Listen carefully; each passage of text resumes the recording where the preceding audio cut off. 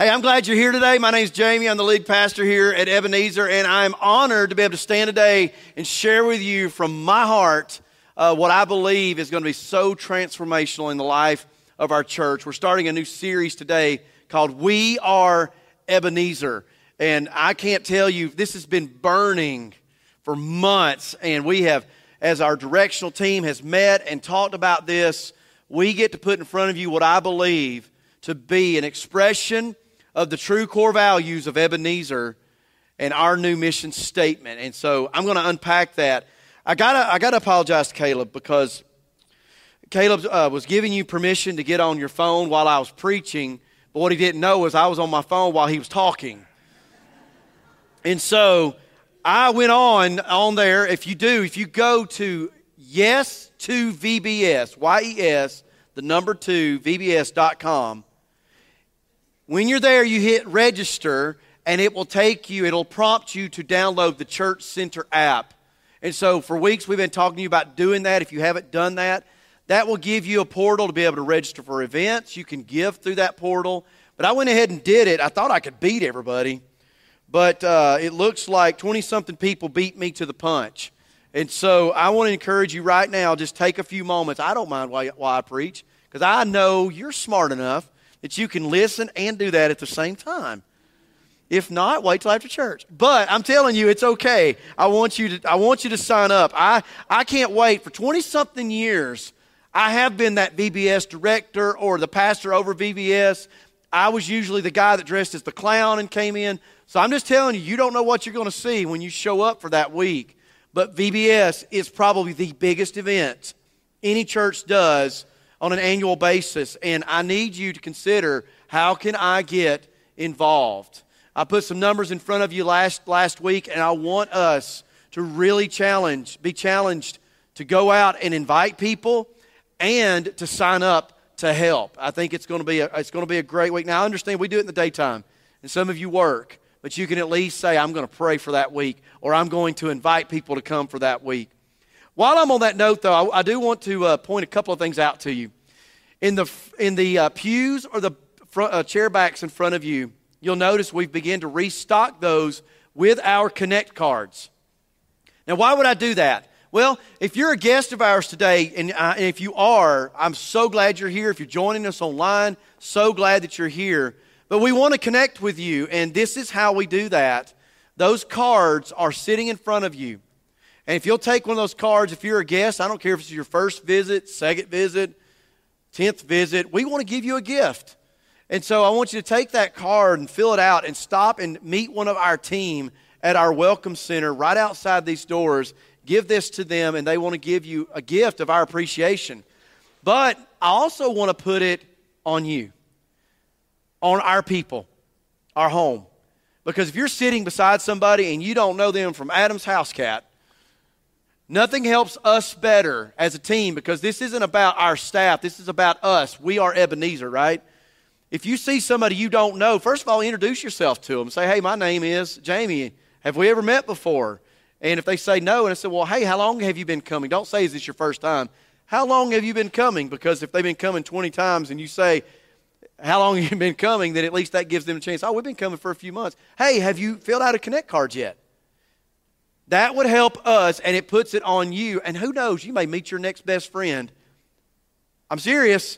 You never know what that will do by doing that. So I'm putting that on you. Those will be in the backs of the pews in front of you each week. If you see somebody you don't know, just introduce yourself. Ask them those questions. I also want to give you some advice. We have put a bunch of trips in front of you.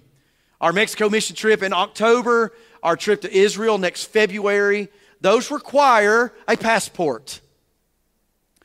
Laura and I applied for our passports in February, and we have not seen them yet.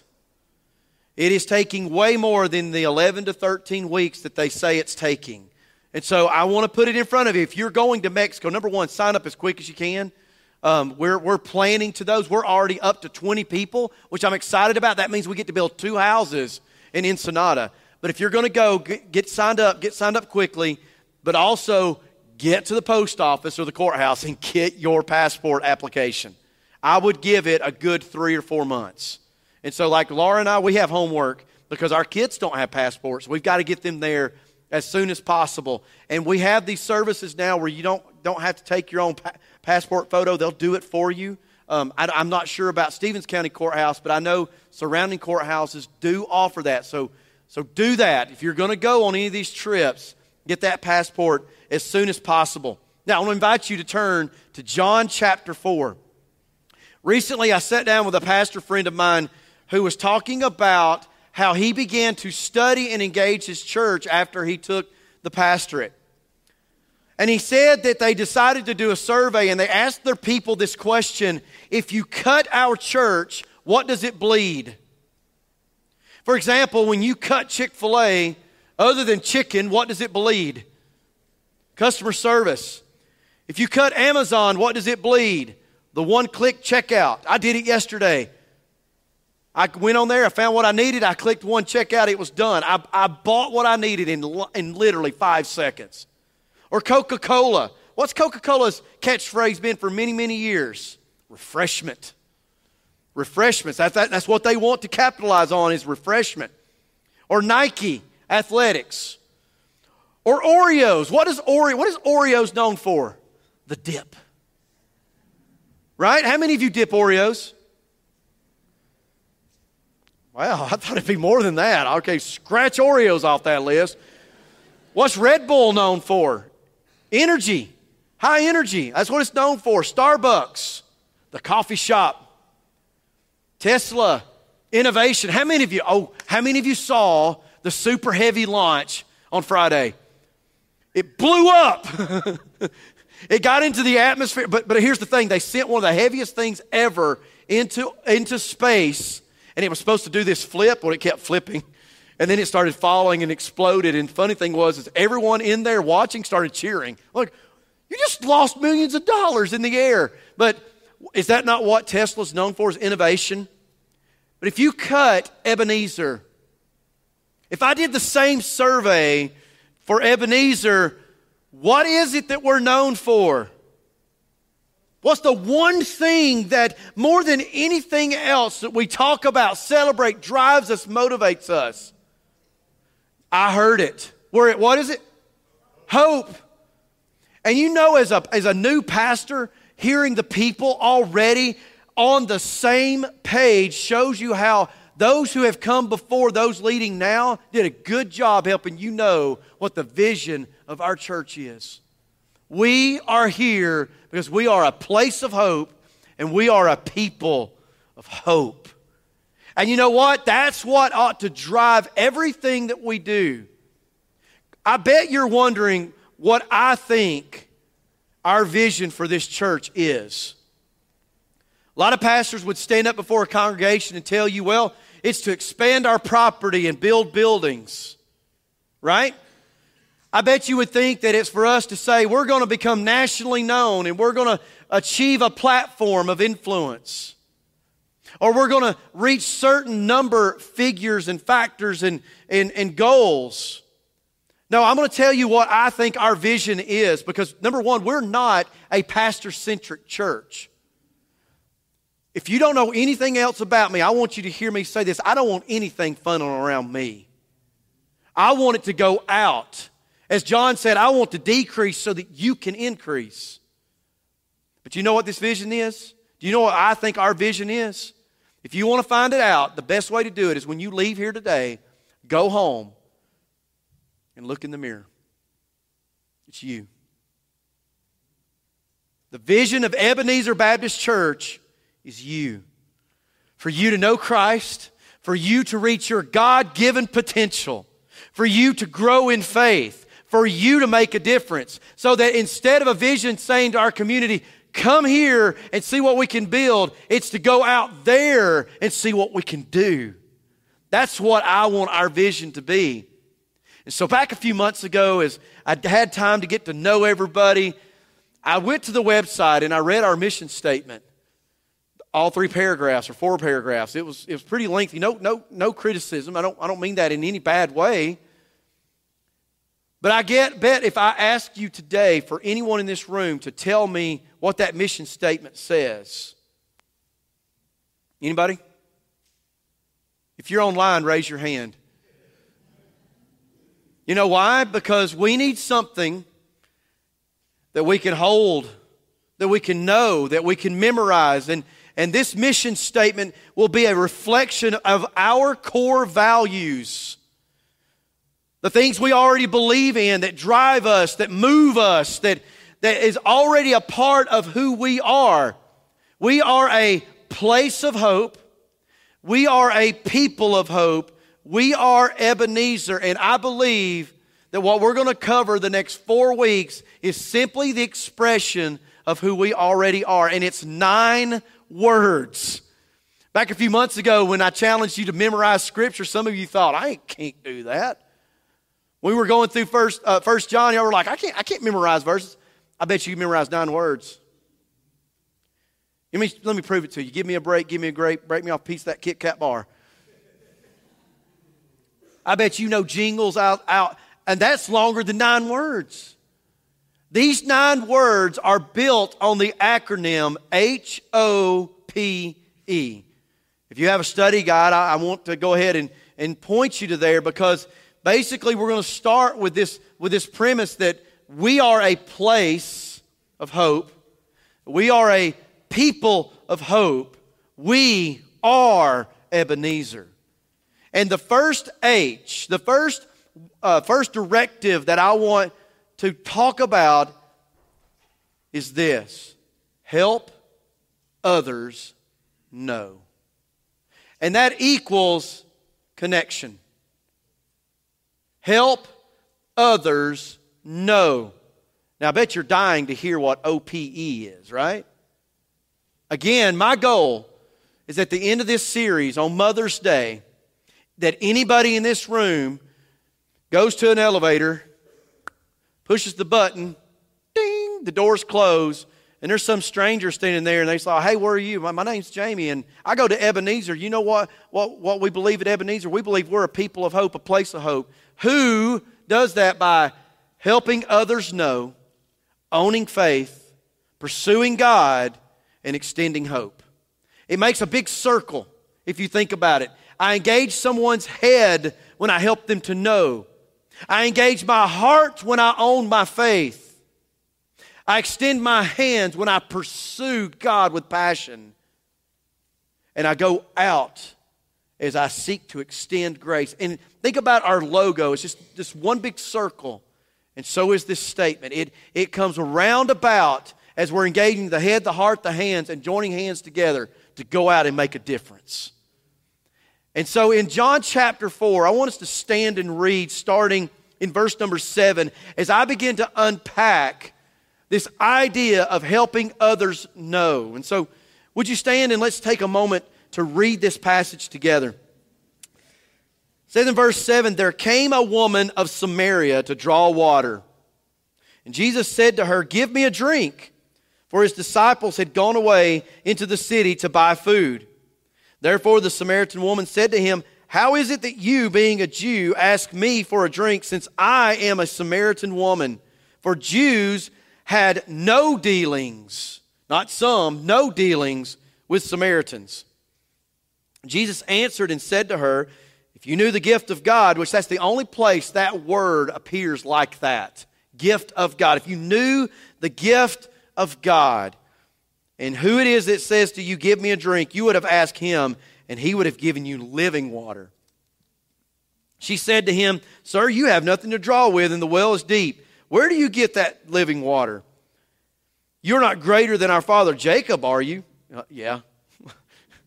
It's been funny to see Jesus' look on his face. Well, yeah, actually I am.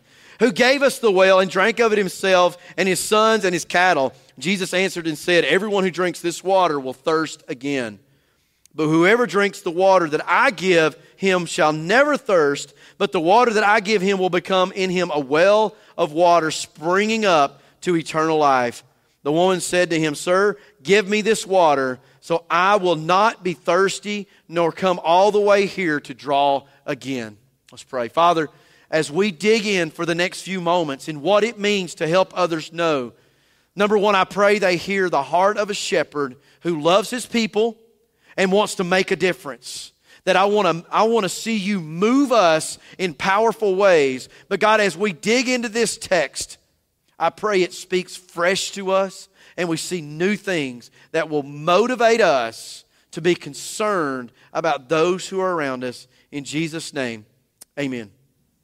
Now, as I said, this new mission statement, it's 9 words. I wanted something that would be memorable, that would be easy to communicate, but that, again, would also express our core values. But in order for these things to take place, we need a strategy. And so our directive team and I sat down and we talked about those 4 directives, but beneath each directive is what's going to be called our 12 stones.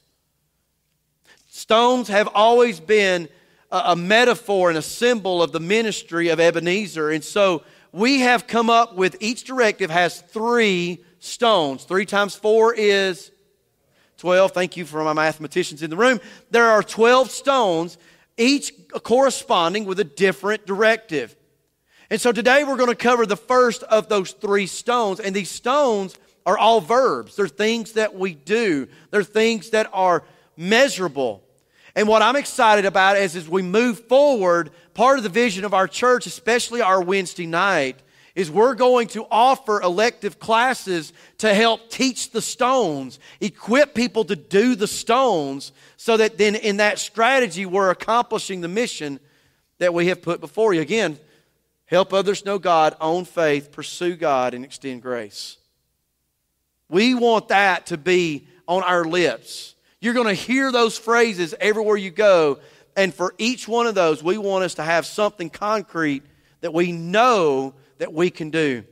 And so beginning in this text and with the first blank that's in front of you, I want you to fill in this. We connect on common ground. We connect on common ground. That's why it's so important that John begins the context the way that he does.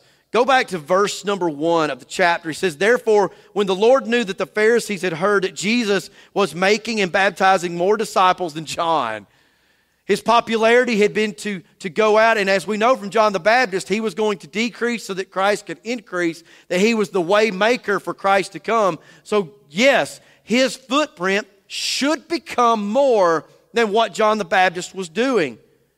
But he goes on to verse 3 to say, "But he left Judea and went to Galilee." Now, from Jerusalem to Galilee, there was a straight shot through Sychar, Samaria. Jews, hating the Samaritans, would go around. They would, in fact, the Bible says they would go around about the east side of the Jordan River just so they would not even come in contact with them.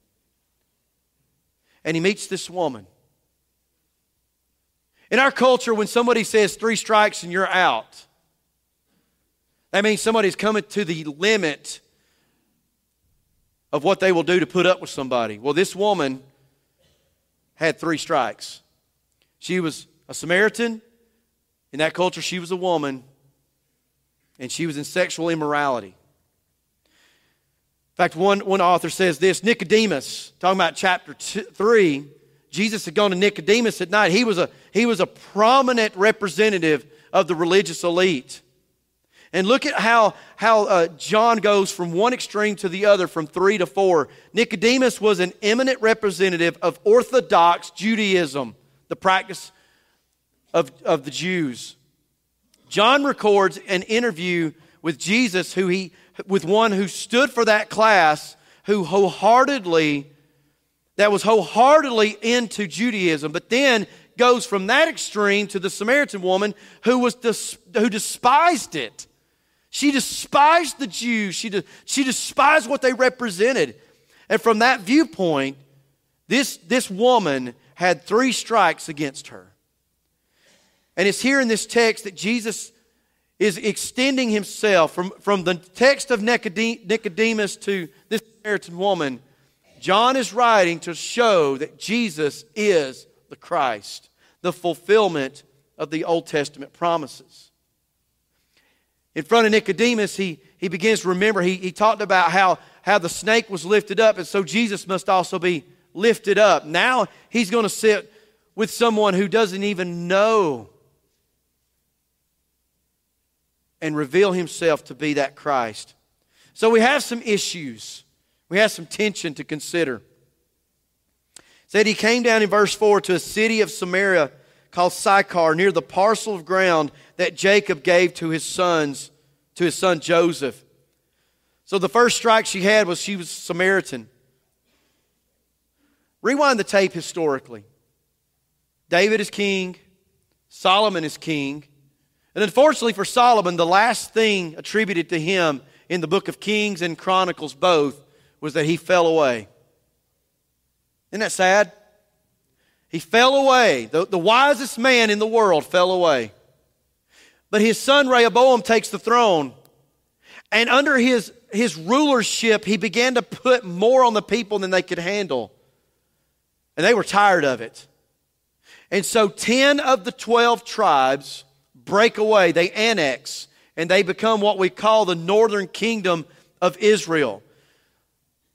The tribe of Judah and Benjamin kind of stayed in and around Jerusalem. And that's where we get the word the Jews. But the other 10 went north and basically went south. South being in their sin. And in 722 BC, the Assyrians come in and they take them over. And part of their takeover is they would send some of the people away and they would bring other people groups in, and they became intermixed. They were a mixed race of people. In some ways you could say they were half-breeds. It's the way that the Jews looked at them. They did not consider them equal. They did not consider them valuable. They loathed them. And so this woman existed in political tension, but then she also existed in geographical tension. If you look in the Old Testament, it says that they were sitting at basically Jacob's well. So for you Bible studiers out there, go to the Old Testament and find Jacob's well. You won't. Shechem was a city that Jacob comes to live in after he left Laban's household and he was restored with Esau. And the Bible says in Genesis 33 that he came safely to the city of Shechem in the land of Canaan, and he bought a piece of land there and pitched his tent. This is that land.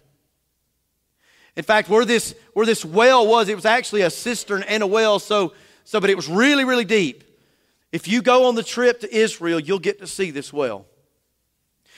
It was near this city. Sychar was near where the site of Shechem was, near these mountains. And one of the mountains that's of importance is Gerizim. Gerizim was where later the Samaritans would erect their own temple, because they believed that's where the tabernacle rested. And so it became a geographical place of worship. Unfortunately, as time passed, they did this in 400 BC. But in 126 BC, a man by the name of John Hyrcanus, as there's this kind of in-between empire times before the Romans come in, the Jews went and they tore down this temple and they tore down the city of Shechem. So you're only about 150 years plus or minus removed from the time that this happened to when Jesus is now sitting across from this Samaritan woman. That's pretty tense. But then you extend that into the religious tension, because the Samaritans, rejected anything after the book of Deuteronomy. They believed in the Torah, the law, Genesis, Exodus, Leviticus, Numbers, Deuteronomy. But because of the schism with Rehoboam, anything after that they rejected.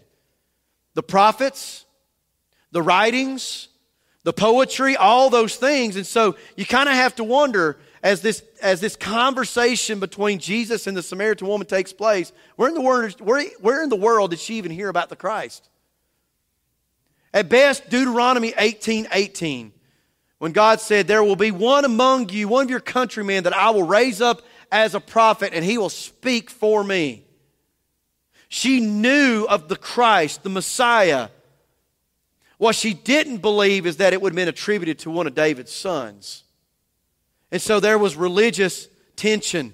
So let me ask you, in our day and time, what's the two things you're never supposed to talk about in a conversation? Religion and politics. You go for it. If you sit down in this day and time, what we've lost is the art of debate of being able to sit down across from somebody of opposing views and have a conversation. What we see represented in our nation, in our leadership, and even in churches is that whoever shouts the loudest gets the award. Rather than being able to sit down and go, you know what, let's talk about the disagreement. I may not be able to convince you of my viewpoint, but at least we can be civil. And I kind of wonder if that's how this scene begins to unpack, because he said this woman comes to draw water at the noon hour, the middle of the day, by herself. Jesus was by himself. He didn't need all the disciples to go get food. He could have sent a few. He only sent a few to get the donkey that he rode on. Why did he need to send all the disciples? Because he needed to have a conversation with somebody at the right place at the right time. And he chose that he wanted to connect on common ground. And the first thing he connects to here is common need. How many of you in this room have not had any fluid to drink today? Anybody? Right. You know why? Because you need fluid. You need food. You need shelter. It's a common basic need. If you do not drink, you will die. And so Jesus says, and in his humanity, I'm thirsty. It's hot. It's the middle of the day. We've been walking. I want to drink. And she said to him, well, wait a minute. Whoa. You're a Jew. You hate us. You know, we don't understand sometimes that tension. Maybe if we could rewind the American history to the late 1800s, we might understand that. Following the restoration of our country after a civil war, we could understand some of this tension. She's sitting here and she's saying, you're asking me? He is appealing to a common need. And you and I encounter people every day that have the same needs that we have. You know, one of the needs that we all have, everyone in this room will experience death. Everyone in this room gets hungry. That's why you go to the grocery store. Everyone in this room gets thirsty. Everyone in this room gets sick. And Jesus appealed to a common need. But you know what else he appealed to? A common location. What if Jesus would have just said, you know what, I'm just going to wait for her to come to me? Would she have ever come? She had no clue who he was. And that's why I think it's important when we think about our lives and we think about this idea of connecting. This is the first stone. Connect on common ground. We need to go to where people are. When we have an event here at our church, we're trying to create environments where people can come and see and experience so that they can know two things. Know who we are, but know who it is that we serve. When you share your testimony, it's great to tell them about who you are. It's great to tell them your experience, and it's great to tell them all the things around your life. But if in your story you never point it to who it is that changed your story, you've missed your testimony. I think what's important here is that when he connected to the common need, he then transitioned it to the spiritual need. But not before he elevated himself. If you knew who it was that was asking you, you would have asked me. And so I think for us, as Ebenezer, that we make this commitment that if we want the community to know who Jesus is, if I want my neighbor to know who Jesus is, if I want the clerk at the store or the waitress at the restaurant to know who Jesus is, first of all, I have to consider I'm making an impression on them first. And then when I make that impression and I can try to find a connection to a common need, then I can tell them about the one who can meet that need. I'll never forget, I was in Ecuador and we were talking to this lady. We were going, I say hut to hut because north of Quito, the Quechua people, they're not very tall. And so for myself and many other men, this is where the door jamb was. Fred would struggle. Because, it's short. And the doors are short.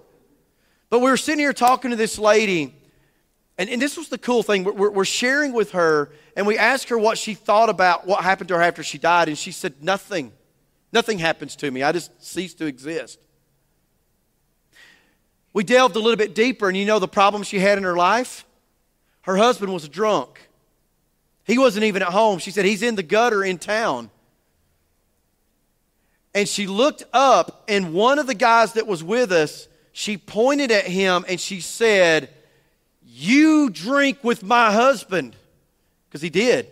This guy used to drink with her husband.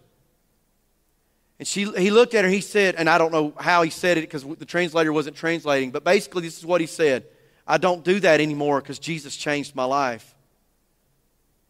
She knew his life before, and she knew something radical had to change him, connected on the common ground because she suffered because of what her husband was doing, and she accepted Jesus that day. Not because of what we said, but because she transitioned her physical need, the pain she experienced, to someone who could actually bring comfort to that. Guys, that's what we need to do. And the second point here is that we also want to share what we know. Return to the text with me again to verse number 13. Jesus answered and said, everyone who drinks this water will thirst again. Fact. I drank a bottle of water before services because I was thirsty. Fact. I will probably grab another one when I leave here today. Why? Because I'm thirsty. I'm parched. And you and I are no different. When you leave here today, you're going to go eat somewhere. Why? Because you hunger. You're going to get something to drink because you thirst. But for a moment in black and white, if somebody said to you, you know what, I'll give you some water and you'll never thirst again. You'll be like, whoa, wait a minute. Does Sonny make that? Now you'd be like, I want some of this. But what he was speaking of was something internal. The spiritual need. Hey, can I just take a sidestep for a moment? You know, we talk sometimes about spiritual warfare and spiritual attack. But can I remind you that even the best that Satan throws at you on any day, there's also another spiritual world that's there fighting for you. Everything you experience is a spiritual experience. You get that? Every attack you get, everything you are going through, there's a world that we cannot see that it's affecting us. And the same was that day. She came to the point where she realized something wasn't right in my own life. And I think it's because Jesus took the time to share what he knew. When we witness to people, when we share with people, there's one thing that can thwart what we hope to expect, which would be that they would accept Jesus. And it's trust. Trust has always been eroded since the beginning of time. Satan called trust into factor when he said, did God really say that? For you and me, we need to examine our lives, because if we can't reinforce trust in the way that we live, people will never believe what we say. We erode trust mainly by 6 ways. When people see the bad choices we make, it erodes their trust in us. When we fail to listen to other people, it erodes their trust in me. When I give them lame excuses for things that happen in my life, they know. They know you're lying is what they know. They fail to trust. When we try to pull rank, well, I've been a Christian for 20 years. They don't trust us. When I become unreliable, they don't trust us. When I'm unfaithful to my commitments, and I'd say verbally, if I say I'm going to do something, what should I do? I need to do it. Why? Because there's a world watching that's associating me with the gospel. Here's what Jesus did. He appealed to her. How? He asked for her help first. He said, I need you. He ignored her lot in life. He sought the opportunity to share the truth, and he connected that physical need to a spiritual need. His goal wasn't just to do the good deed. His goal was to get to the conversation. And that's why that last one is so important. Invite. It's one simple word. Invite. You and I have the power to invite. I can share the truth. I can share my story. But if I go on a mission trip and I never give somebody the opportunity to believe in Jesus, then I haven't done the work of evangelism. Look at how this story plays out. In verse number 15, she says, I want this water. He just extended her invitation. In verse number 25, she says to him, I know Messiah is coming. When the one comes, he'll declare all things to us, which he just did by saying you have more than one husband. He says, I am the one speaking to you. An invitation to believe. And then in verse number 29, she leaves and goes into Sychar and says, hey, you need to come and see. Say, come and see. Say it again. Come and see a man who told me all things about me. Now, this is where it's cool, because when that happens, they come to see. Verse 39, others come and it says they believe in Jesus because of her testimony. Verse number 41 says, then many more believed. And then in 42, I love this part. They said, it is no longer because of what you, the woman, said that we believe, for we have heard it ourselves and know that he is the one. He indeed is the Savior of the world. So no matter the religious, the geographical, or the political tension, Jesus looked over that. He didn't look at a label. Folks, stop labeling yourself. Because when you label yourself, you cut off the opportunity to engage certain people. I'm a child of God. That's about the only label I think I want. But as soon as I call myself anything, I have put up a barrier to be able to converse and interact with somebody else. Let's let the love of Jesus exude out of us. Let's let the call of God move us. So I think it's time. I think this is where I take this. It's time to analyze the implications of the claim that I believe. If I claim to know Jesus, then I need to live according to that claim. I think it's time to reflect right now where I am in Jesus. Where was I before Jesus? What happened to me when I met Jesus so I can remember who Jesus is? It's time to consider if maybe I'm living in contentment of my blessing. I'm good. I don't need anything. When I live there, then I also don't do this. I don't look out. I look at me. I look at making sure my needs are met and that everything's okay with me and that everything's secure. But I never consider that if I look to my left and my right, somebody beside me today may be helpless and hurting, and I may be the one God uses to minister to them. It's time today to consider that. Because for us as Ebenezer, we're going to live to help others by connecting relationally. We're going to live to help others by connecting relationally. I want us to help others know this God that we love, that we serve, and that we follow. And so at the bottom of your study guide, there's some graphics. There's a big rectangle, and then there's 3 stones. And so I want to ask you, as an exercise, in that first big blank, write the words, help others know. You're going like, why do I need to rewrite that? Because the more senses you use, the more it's going to stick. Help others know. And how do we do that? By connecting. Put the word connect, share, and invite in those 3 stones. Because that's the foundation upon which we will begin to see this part of our mission unfold.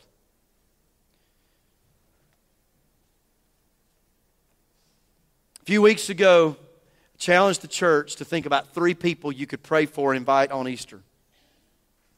As you came in today, you may have noticed in your seat a card. You're going, I mean, you love cards. I do love cards. I'm going to tell you what I love about this card. Our directive team decided that for each of our 4 directives, there would be a different color code. And for helping others know, the color is purple. Say purple. So when you see purple, I want you to think about this first directive that we help others know. And so this card, I borrowed this from First Baptist Alpharetta, is an extension of what we did at Easter. This is called My 5. 5 people that I'm doing life with. 5 people that are in my life that I work with that aren't in church and they don't know Jesus. I want you to list 5 people. This is yours to keep. Put it on your refrigerator. Put it in your Bible as a constant reminder. But wait a minute. There's more. I'm trying to sell you something here. Turn it over. Because this is more than just a prayer card. You see, if you turn it over, there's the word bless. I want you to bless these 5 people. Well, how am I going to do that? Well, Start with prayer. Begin with prayer. But then let's look at this. Do life in such a way that you can hear and listen to them. Learn how to listen. It's the greatest skill you'll ever learn. But then other than that, go eat with them.